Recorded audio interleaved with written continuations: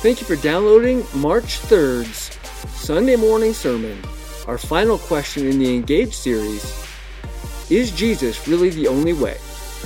For more information about Paragon Church, visit paragonchurch.com.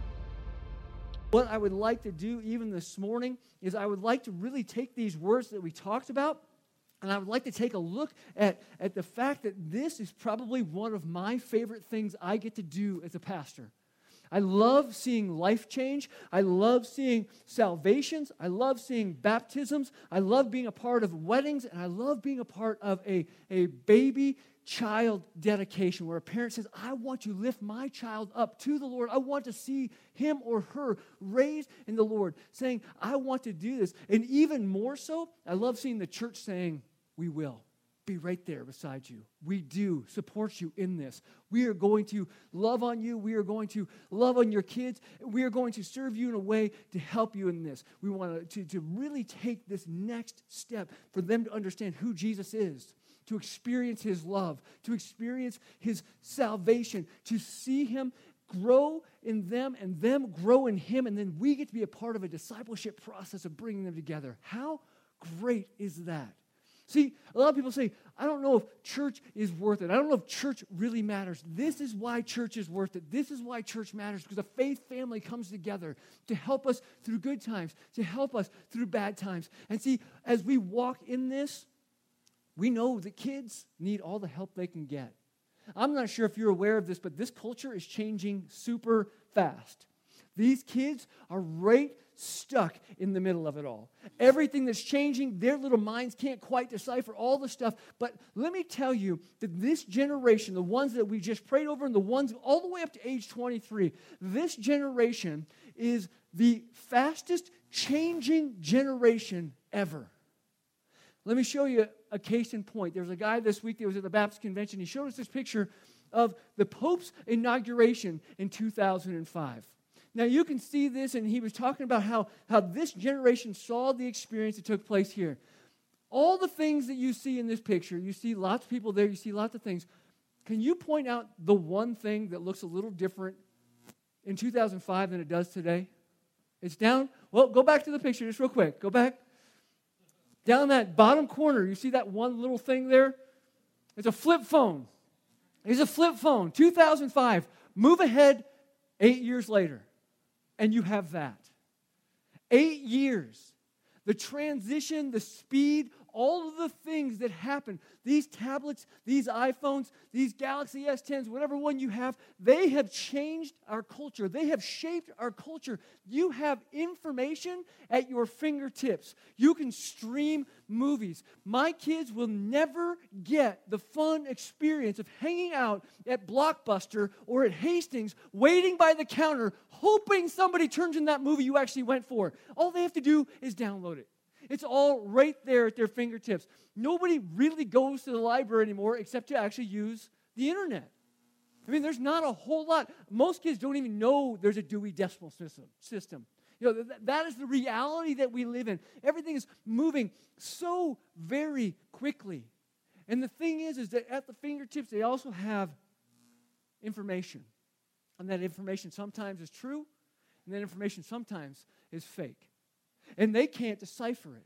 So as adults, we come alongside them and we help them in this and we bring them along so they can see what is going on. They can see all the things that are going on in their lives. But here is what we have to understand. We have to understand who God is in their lives and bring them along in that, because some of you probably fall in what's called the elder generation or the greatest generation, the World War II generation, those born before 1945. Or maybe you fall in the baby boomer generation, those born between 46 and 65. Do you realize that between anybody basically born before 1965, about 55 to 65% of them know and profess Jesus as their Savior? But if you end up in today's generation, Generation Z or the Centennials, whatever you want to call them, the group after the Millennials, only 1 in 10 profess Jesus as their Savior. It went from 65% to 10%. That is a shocking number. That is a shocking number, and there's some other things you see. See, in the latest research, 2 out of every 3 kids that attend church growing up will walk away after high school graduation.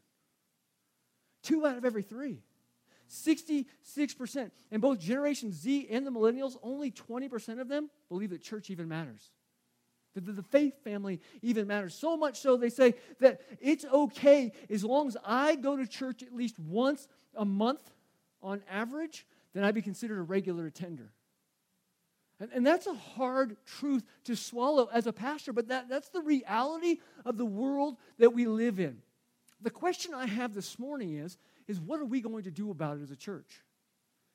What are we going to do about it as a Paragon church? What are we going to do about it as the local, global church? What are we going to do about it as parents? What are we going to do about it as grandparents? What are we going to do about it as aunts and uncles? What are we going to do about it just as friends?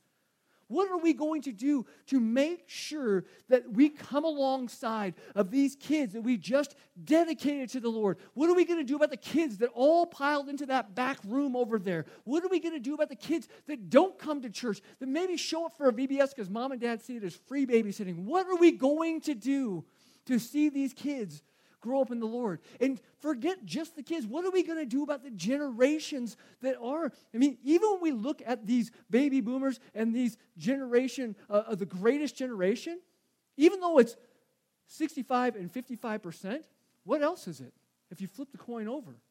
While 65 and 55% profess Jesus Christ, that also means that 45 and 35 don't. So there's still people to be reached in those generations too.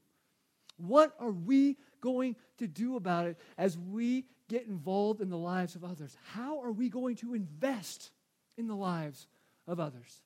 I had a discussion with a guy this week, and as we talked, he was talking about what it means to invest. He said, we invest in things that we love.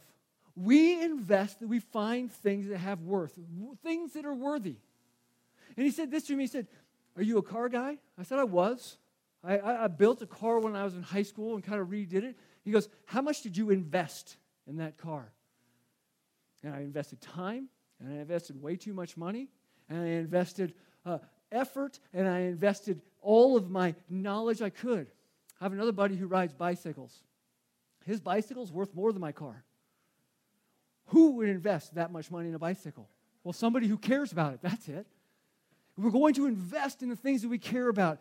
If you're a music person, I am not.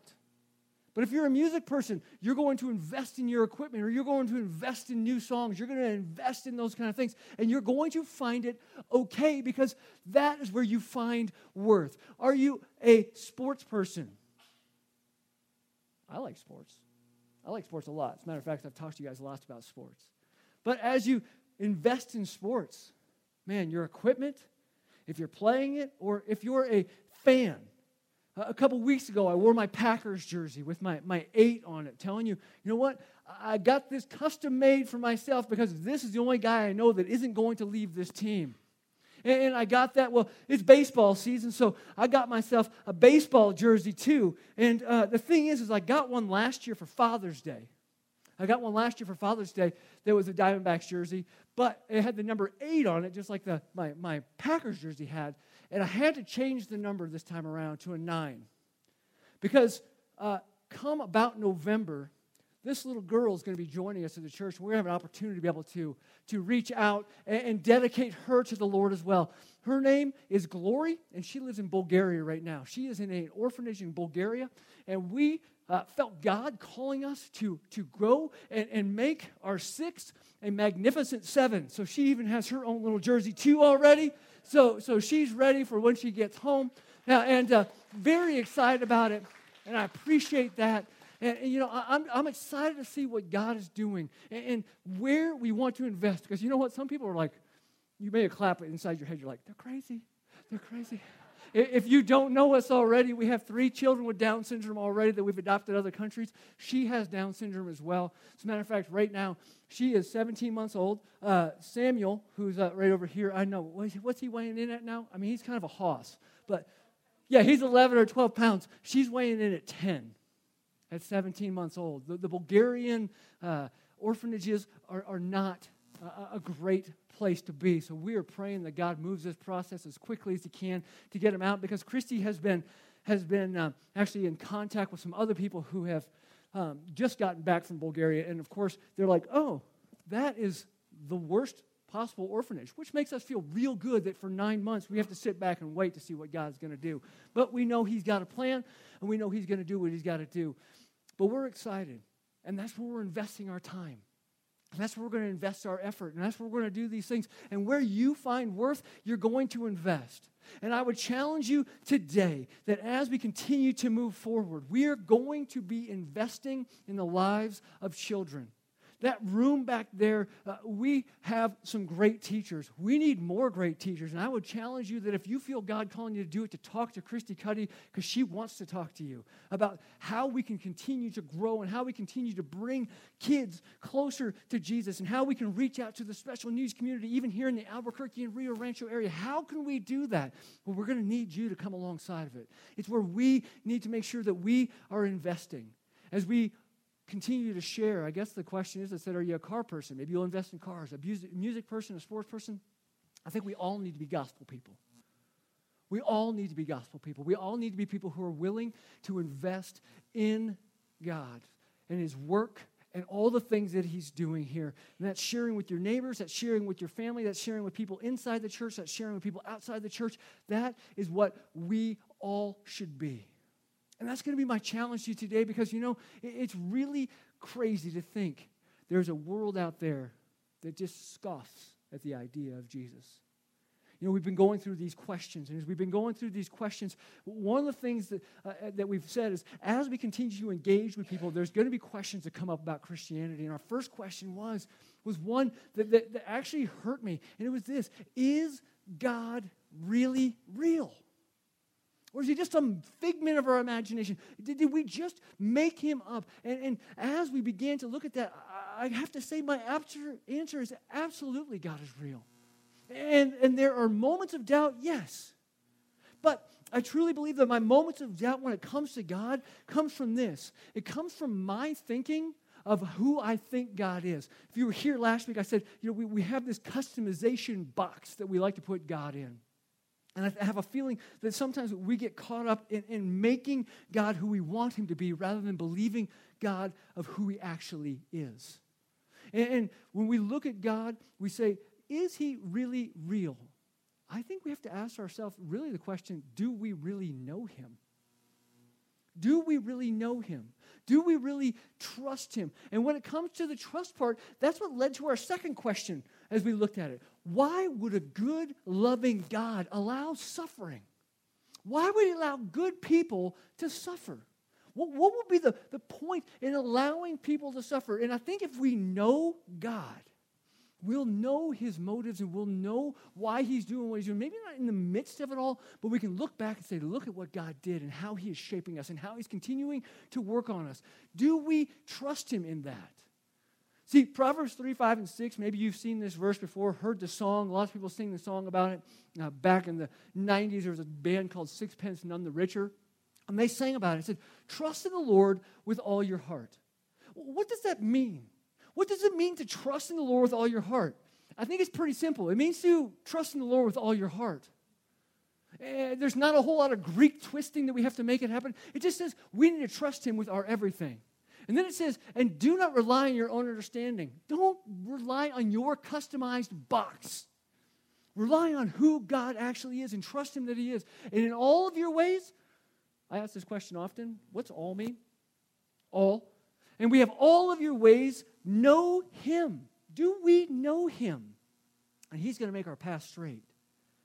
And so we begin to say, is God real? Yes, He is, absolutely. Do we know Him? Yes, He is. And the better we know Him, the more we have a relationship with Him, the more we continue to grow in Him. I mean, think about it this way. Our relationship with Him is best described as a marriage relationship. It's actually described that way in the Bible. If you're married in here and you only spoke to your spouse once a month for 1 hour, how would your relationship be? Probably not great. Well, that's the idea of saying, well, as long as I go to church once a month, I'm okay with that. As long as I do this. That's why I say, hey, when you're at home, raise your kids up. Pray with them. Read with them. Bring them along. Help them grow. And do the same for yourself as you're in that relationship. And then we begin to trust Him because we begin to know Him. And that trust begins to see the question we talked about last week. Is there really a hell? is there really a hell? And I believe if we really know God and we really understand his adversary who's trying to keep us from him, of course we're going to believe there's a hell. And here's the crazy thing about it. See, we don't like to talk about it because Satan, he's known in the Bible as the great deceiver. He's known in the Bible as the great deceiver. He wants to deceive you. He wants you to say these words similar to this. As long as you live for yourself, we're all going to heaven anyway, right? Well, yeah, that sounds pretty good. I can have the best of both worlds kind of mentality. I can have my cake and I can eat it too. You aren't really offending God by completely disrespecting him. You aren't really offending God by disobeying him and rebelling against him, are you? I mean, you wouldn't care if your kids did that to you, would you? Obviously, we're going to say no to that, but that's the deception that we have. And he's constantly saying, you know what, he's a God of love. He's going to forgive you anyway. And there's truth in those words, but sometimes Satan, as you see even when he talks to Jesus in the desert when he's doing the temptation, he takes God's words and he twists them. And he uses them against us because we start to begin to think of God of less than who he actually is. And really all those questions lead up to the question that we had today, probably one of the most important questions we will ever answer and ever be asked and have to answer, and that is this: is Jesus really the only way? Is Jesus really the only way to heaven? Is Christianity the only one true religion? And what a difficult question that is to answer in a society today that does not want to be offended. So what I'm going to throw out here is a very simple answer up front, and then we'll break it down. So if you get offended up front, it's not my words, it's the Bible, because the Bible says yes. Yes, that's what the Bible says. It's a simple answer. Let me tell you where it says it at first. Jesus says it in John chapter 14, verse 6. What better words to take from than Jesus? It says, Jesus told him, I am the way, I am the truth, and I am the life. No one comes to the Father except through me. Second one, John says it about Jesus. If you were here this morning and doing John chapter 3 and John chapter 4 with us, John chapter 3, verse 36, Jesus says, the one who believes in the Son has eternal life, but the one who rejects the Son will not see life. Instead, the wrath of God remains on him. Luke records it in Acts chapter 4, verse 11 and 12. This, Jesus, is the stone rejected by you builders, which has become the cornerstone. He's referring back to Psalm 118, talking to all these religious people that knew that kind of stuff. Verse 12 says, there is salvation in no one else, for there is no other name under heaven given to people by which we must be saved. John says it again later when he's writing in 1 John chapter 5, verse 11 and 12. And this is the testimony. God has given us eternal life, and this life is in his Son. The one who has Son has life. The one who does not have the Son of God does not have life. Paul, writing to Timothy, 1 Timothy chapter 2, verses 5 and 6, for there is one God and one mediator between God and humanity, the man Christ Jesus, who gave himself as a ransom for all, a testimony at the proper time. Go back to Jesus in the Garden of Gethsemane. 7 weeks from now is Easter. We'll be talking about this for the next couple of weeks, no matter what church you go to. They're going to talk about Jesus praying. You know what he prayed before he got arrested? You know what he prayed before he got hung on that cross? 3 times in Matthew 26, between verses 36 and 46, he prays in verse 39, he prays in verse 42, and he prays in verse 44. He says these words, God, if there's any other way to make this happen, take it from me. Take this cup from me. Take this responsibility from me. I don't really want to do it. However, your will be done. You know what his will was? His will was that Jesus would be the only way. That Jesus would be the only way. God's will is salvation through his Son. See, yes is the simple answer, that Jesus is the only way.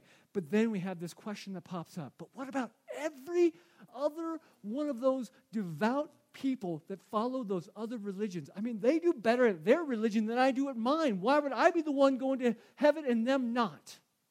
That's a real question to ask.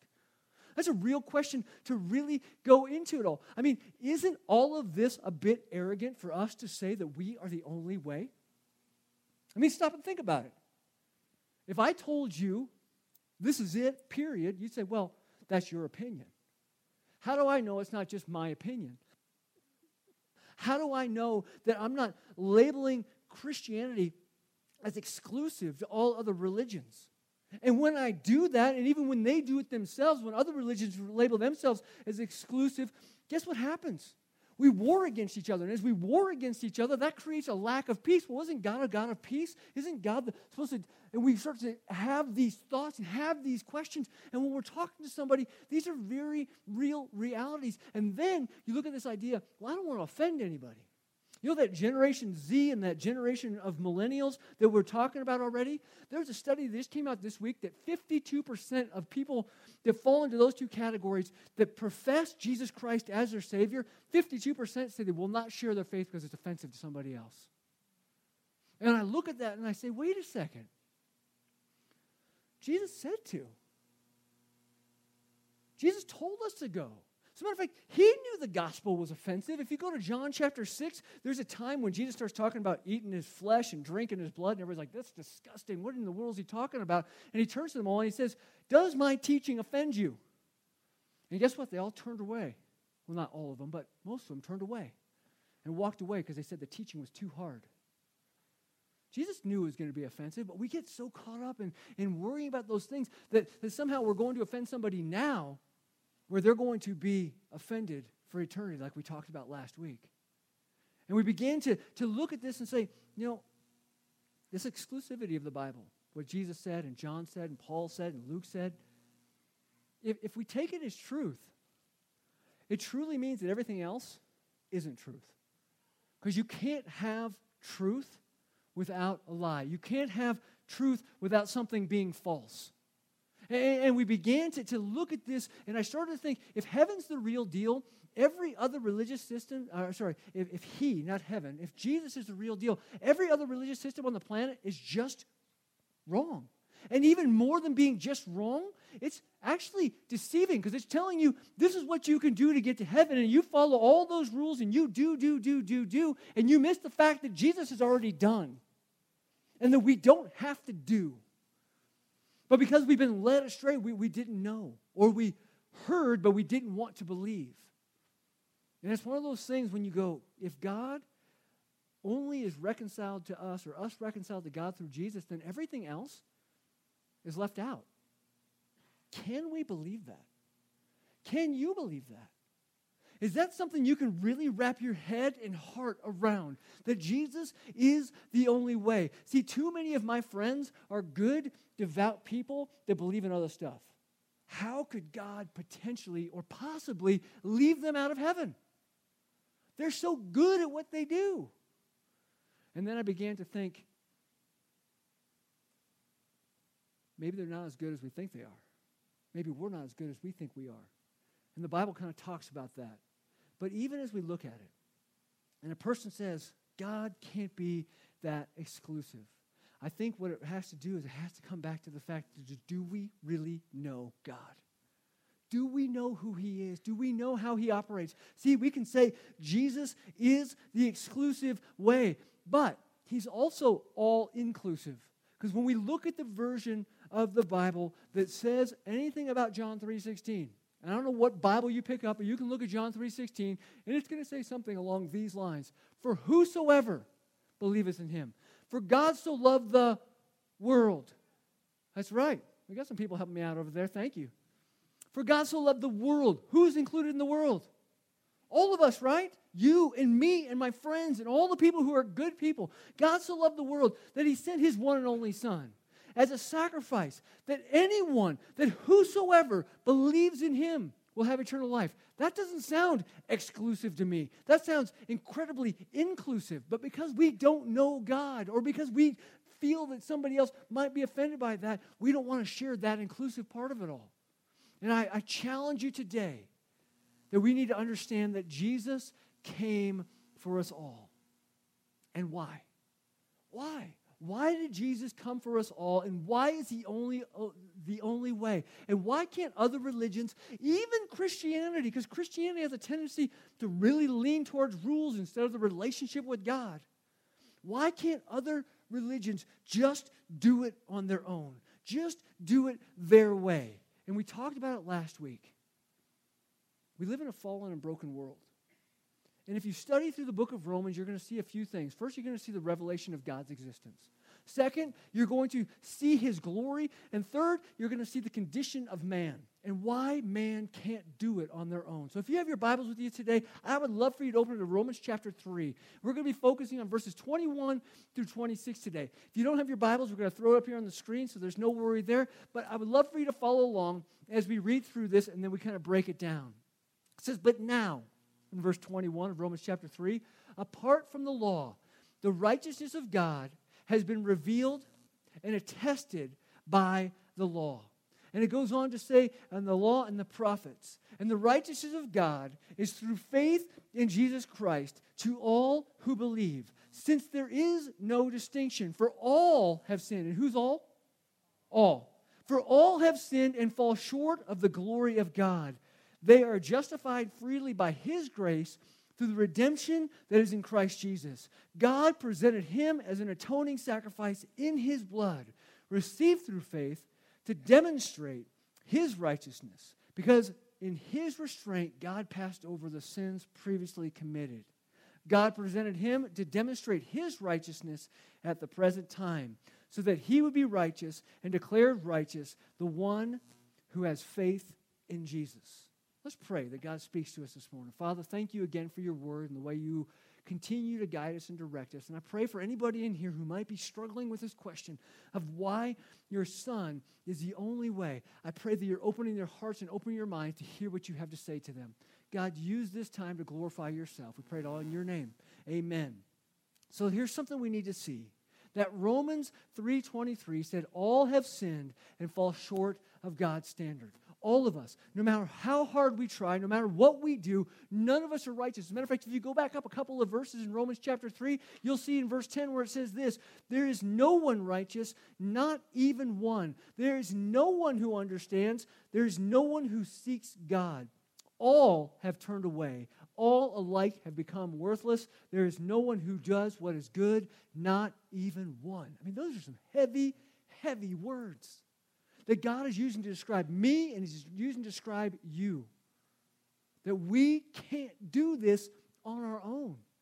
That we can't do this on our own. As a matter of fact, He says, in all of this, we have violated God's commands. We have built our lives around ourselves and not Him. Our selfishness, our pride, our self-centeredness causes us to become idols over Him. And that's something I think we all deal with. I mean, I have 6 kids, and we have a 7-year-old, a 6-year-old, and a 6-year-old who are still really grasping the English language. 2 from China, 1 from Ethiopia. But I'll tell you, even the one from China who's probably the least in the development of the English language, he has figured out one very clear word. And you know what that word is? Mine. No is second, but mine is first. If I try and take something, he hoards it. It's mine. We live in a world that's all about me. And it's not something that we have to be taught. It's something that just comes naturally. It comes naturally with us. And that's why, as Paul is writing this in the book of Romans, he says, no one is righteous, not one. Because of our sin, we don't measure up on our own. Now, if you go a little bit further in the book of Romans 6:23, Paul expands that. He says these words. He says basically that the wages of sin is death. He said we earned something. Sin has created a debt that we are owed. But the problem is our payment is death. I told you we live in a broken world. Just watch the news for a couple of minutes. Even the weather. Even sports. Just watch for those couple of minutes and you will see that we live in a broken world. And that payment is noticeable in that. Physical death. But that physical death also leads to spiritual death. Spiritual death. And if you go back up to what I read in Romans 3:21, that ability to stand before God as innocent doesn't come on our own. That's why it says the righteousness doesn't come from human effort. Apart from the law, that's where the righteousness comes from. We can't earn it. We can't do it. Even if we're really obedient. Even if you do your very, very best to follow the 10 commandments and every other commandment that are in there, like the 620 other ones that are in there. That we have a tendency to go, well, I do pretty good with that. Here's the problem with being really good, is we have a tendency to say what? I'm really good. I've done a really good job at that. Well, guess what? One of the first sins of all humankind was I. We put ourselves above God. So even being really good, we sin in our pride of being really good. And so we have this barrier between us and God. A barrier that we can't break down. And the only solution is Jesus. The only solution is Jesus. See, there's no other religion that will save you. Not even Christianity. It is a relationship with Jesus. Karl Marx. Maybe you've heard that name before. Marxism, socialism, communism, all kind of spurred off of that. Karl Marx actually says this: false religion is the opiate of the people. It soothes, but it does not cure. It soothes, but it does not cure. How many religions make us feel better about ourselves, but aren't curing the problem that is sin, that is causing this barrier between us? There's a guy by the name of Al Mohler. Al Mohler is the president of the Southern Seminary. He puts it this way in his book. It says, if all we need is a teacher of enlightenment, then Buddha will do. If all we need is a collection of gods for every occasion and need and hope, Hinduism will do. If all we need is a lawgiver, Moses will do. If all we need is a set of rules and a way of devotion, Muhammad or Joseph Smith will do. If all we need is inspiration and insight into a sovereign self, Oprah will do. But if we need a Savior, only Jesus will do. Only Jesus will do. And I can tell you, understanding the human condition, walking into homes where devastation has happened, I know that we need a Savior. I know that we need a Savior. And I know that you need a Savior. And I know these kids that were up here need a Savior. And Jesus is the only way for people to be made right with God. He is the only way that we are forgiven of our sins. He is the only way we are saved from eternal judgment. Now, in order to understand this and why it only works in reference to Jesus, I think we have to unpack this passage that we read. What Paul is talking about with the human condition. See, in verse 22 of chapter 3, it says this: the righteousness of God is through faith in Jesus Christ to all who believe. That sentence right there is the goal of the gospel. The gospel, maybe you've heard that word before, but it means good news. That is the good news that Jesus came to grant people the righteousness of God. The righteousness that we already read from Romans chapter 3, verse 10, that nobody has. We have to have it granted to us. And we can't get it through the law. That's what we read in verse 21, because it says apart from the law, we get this righteousness. But we can get it through faith and belief in Jesus. See, those two words are very important there. Faith and belief in Jesus.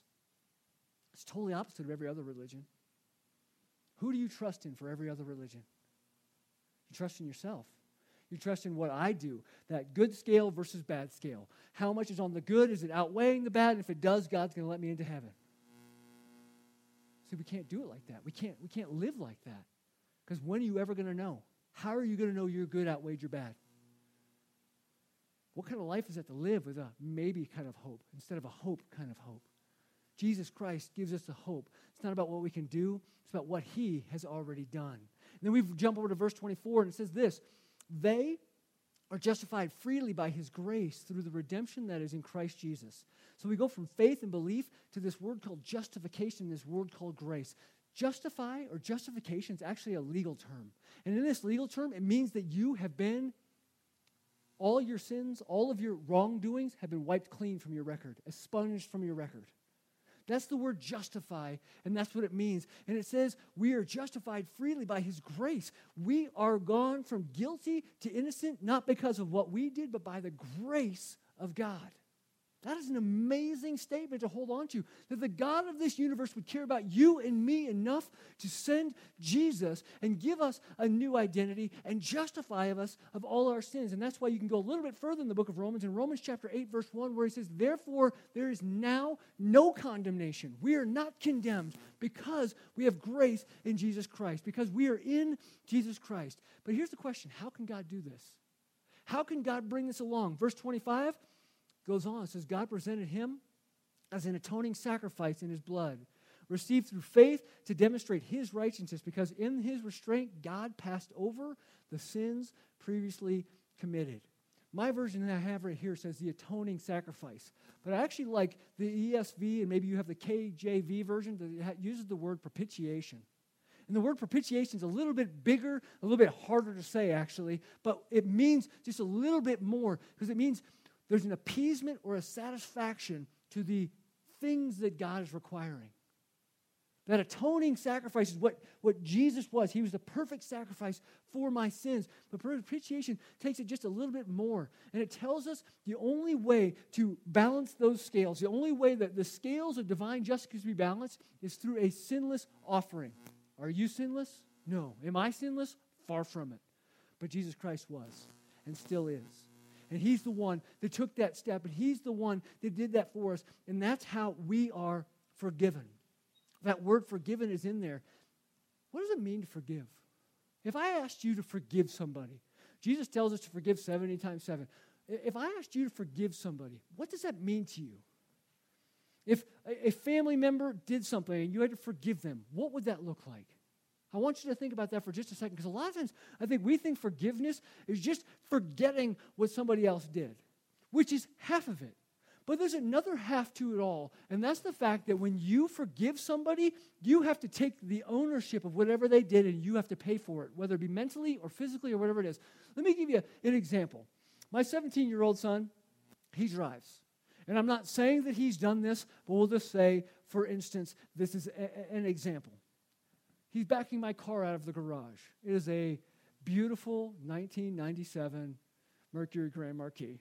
But he's backing himself out of the garage, and as he is, I mean, this car is only 3 years away from historical status, okay? So he's backing out, and he's looking over his shoulder this way, doesn't see the mirror, and he rips off my driver's side mirror.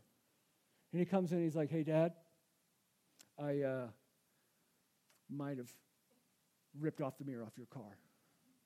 And as a good and loving dad should do, I would say something along these lines.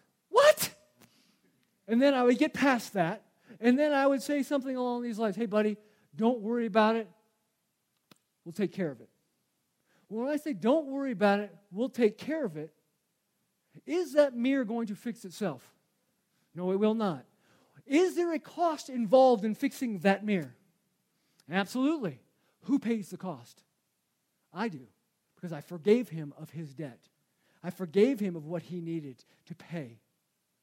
And that's what we see with Jesus. See, we have a debt that we have to pay. And that debt is death. And that's why he came down as a substitutionary offering for us. That's why this cross glows behind me. That's why that cross is over there on the wall. That's why at Easter we will talk about that cross being empty, because he defeated death and he raised from the grave. And what a beautiful thing that is. And I have righteousness not because of what I've done, because I owed something, but because he forgave me. And I accepted that forgiveness. And I've allowed that forgiveness to come into my life. And we say, well, you know what? Why can't God just forgive us?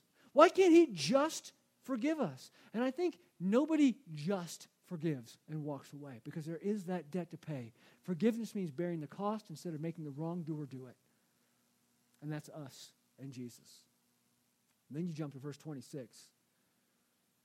It says, God presented him to demonstrate his righteousness at the present time, so that he would be righteous and declare righteous the one who has faith in Jesus. There's that word faith again, by the way. This final verse helps us to understand and see this picture bigger, the bigger plan of what's at stake here. Do you realize that this isn't ultimately about us? This is ultimately about God's glory. About God showing us and saying, I am not narrow. This is what selfless, humble, and loving righteousness is all about. Because if he wanted to be narrow, he never sent Jesus, and he sent us all to hell. That's what we deserve. But instead, he loved us enough to send his son so that we could have a relationship with him, so we could have that relationship that we see really demonstrated on the cross. See, the cross is a great picture of when Jesus came, that it was the justice of God and the justification of man all at the same time. That he poured out his wrath on his son, the wrath that I had. See, if God simply forgave sin without a payment, he wouldn't be just. And like I said from the very beginning, we need to know God. And one of the things about God we have to understand is that he is a just God. It'd be like this. There's a judge that we vote in here in Sandoval County, and they never judge a case. Or when they do, they say, no, it's all good. You can do whatever you want. Is that really a good judge? Would you feel that justice was being served? If they just walked in and did whatever they wanted and said, oh, don't even worry about it, it's all good. No, there has to be justice. And because there is justice, there is a society. Without justice, we have no society. Without justice, we have no peace. Well, without payment for sin, God can't be just. And so somebody had to pay it. And that is Jesus. That is why Jesus is the only way. That is why Jesus is the only solution. Because when it really breaks right down to it, we see it here. It's for his purpose, to bring us closer to him. The sinless Son of God died a death so we could have his righteousness applied to us. Jesus is the only one who can do that. My question for you today is this. Do you believe it? Do you believe it? Do you grasp it? You know, because when we believe it, when we see it, that truth changes everything. Everything. Changes the way we see God. Changes the way we see ourselves. Changes the way we see others. It changes everything. I mean, when you really stop and think about it, when you see with Jesus' eyes, people look different. The sins of the world aren't just people being nasty. It is the devil deceiving them. And you begin to see it in that way. You know, one of the things that was really hard was about 3 weeks ago, I didn't care anything about Bulgaria. Didn't care anything about Bulgaria. It wasn't something I was like, ooh, yeah, we should visit there sometime. I mean, it's on the Black Sea. They have a sunny beach. It looks fun. Never crossed my mind. But now, my eyes have been opened to Bulgaria and the things about Bulgaria and the people of Bulgaria. And I began to do research on it and study it. And Cam was telling me about how things work because he's been doing research at work. And I'm like, why aren't you working? The reality that we really have set in is when our eyes open, we see things differently. I pray that you see things differently. That God, though Jesus is the only way, it's not exclusive. It's entirely inclusive. That when we come right down to it, we need to share that. Because my original question I asked from the very beginning is, what are we doing about it? What are we as a church? What are we doing as family members? What are we doing as friends? What are we doing about this idea that God has changed us, therefore we can share that so he can change others? I had a guy ask me this week, said, so, hey, what's your church doing for the unchurched? Anybody want to answer that for me? Yeah, because I couldn't answer it either. And it stung just a lot of bit, really. Because in our motto, in our vision statement, in our mission statement, it is to reach the church, the unchurched, and the de-churched with the gospel of Christ and bring them closer to Jesus. And I'm like, well, if that's our mission, failure. He asked me straight out, and I just said, we're not doing anything great. We're expecting everybody to come here. We're not going out to anybody. We're doing this, and I am the one who is first. And you know, the real question about what are we doing? Why do we get together on a Sunday morning? Why do you go to church? Is it merely just to play church? Is it just to walk through the motions and check off a box and say, yep, I did my one time a month? Is that why we do this? Or we do it so we can grow closer to God, gain strength in that, and go and share our faith? See, because otherwise we're just being apathetic. Otherwise we're just kind of cruising along. And I don't think I can do that. I beat myself up when I realized where I'm at. And even this week, I said, God, somehow, some way, I don't know what it is, but I don't find you worthy.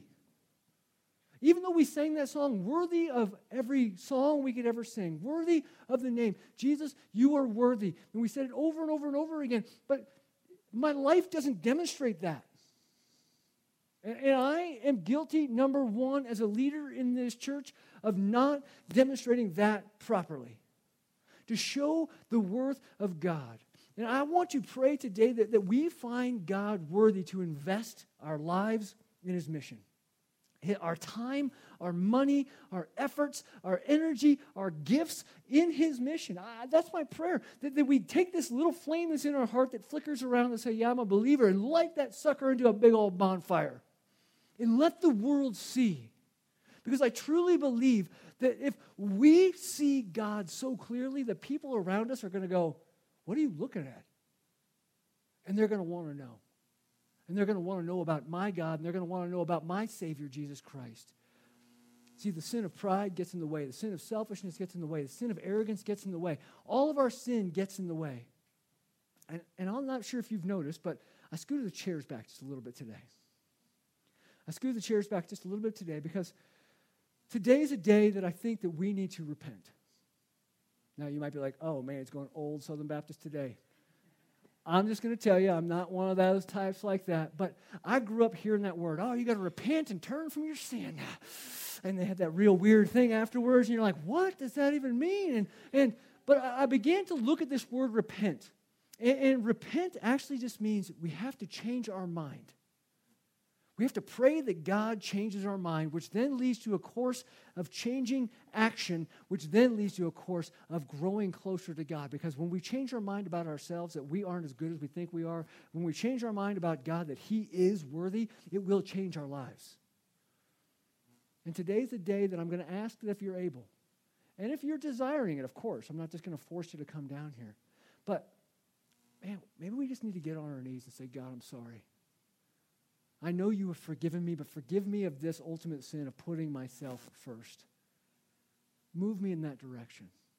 And I scooted the chairs back because maybe you want to do it here at our, whatever you want to call this. I'm not going to call it an altar.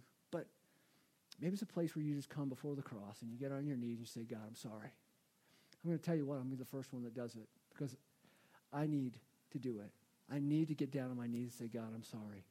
If you want to join me, please do. If you want to join me from where you're sitting at, please do. If you want to not do it, man, that is totally up to you.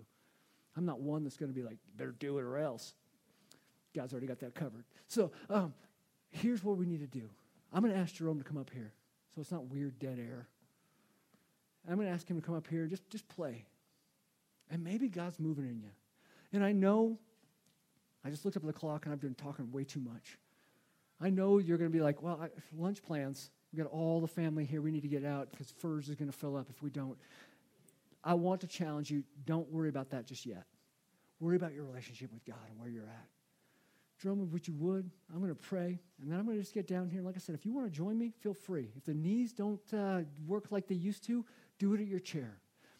If you don't feel it, then don't do it either. Listen to God, though. Listen to what He's saying and how He's saying it. God, thank you so much for today. And thank you so much for your word. And thank you for the way that Paul laid it all out for us. To show us who you are. To show us what you are. To show us why you do what you do. And God, today, as we even think about this word, repent, to change our minds, Romans chapter 12, verses 1 and 2 says, we need to offer our bodies as a living sacrifice. And then it goes on to say, God, renew our minds so that we can focus on what your will is. Just like Jesus focused on what your will is, help us to do that very thing. God, we ask you to do it even this morning as we continue in this time of prayer, this time of us talking to you. Maybe, God, there's somebody in here who needs to completely repent, who has never accepted Jesus Christ as their Savior. They didn't understand the only way thing. God, I pray today is the day they meet you.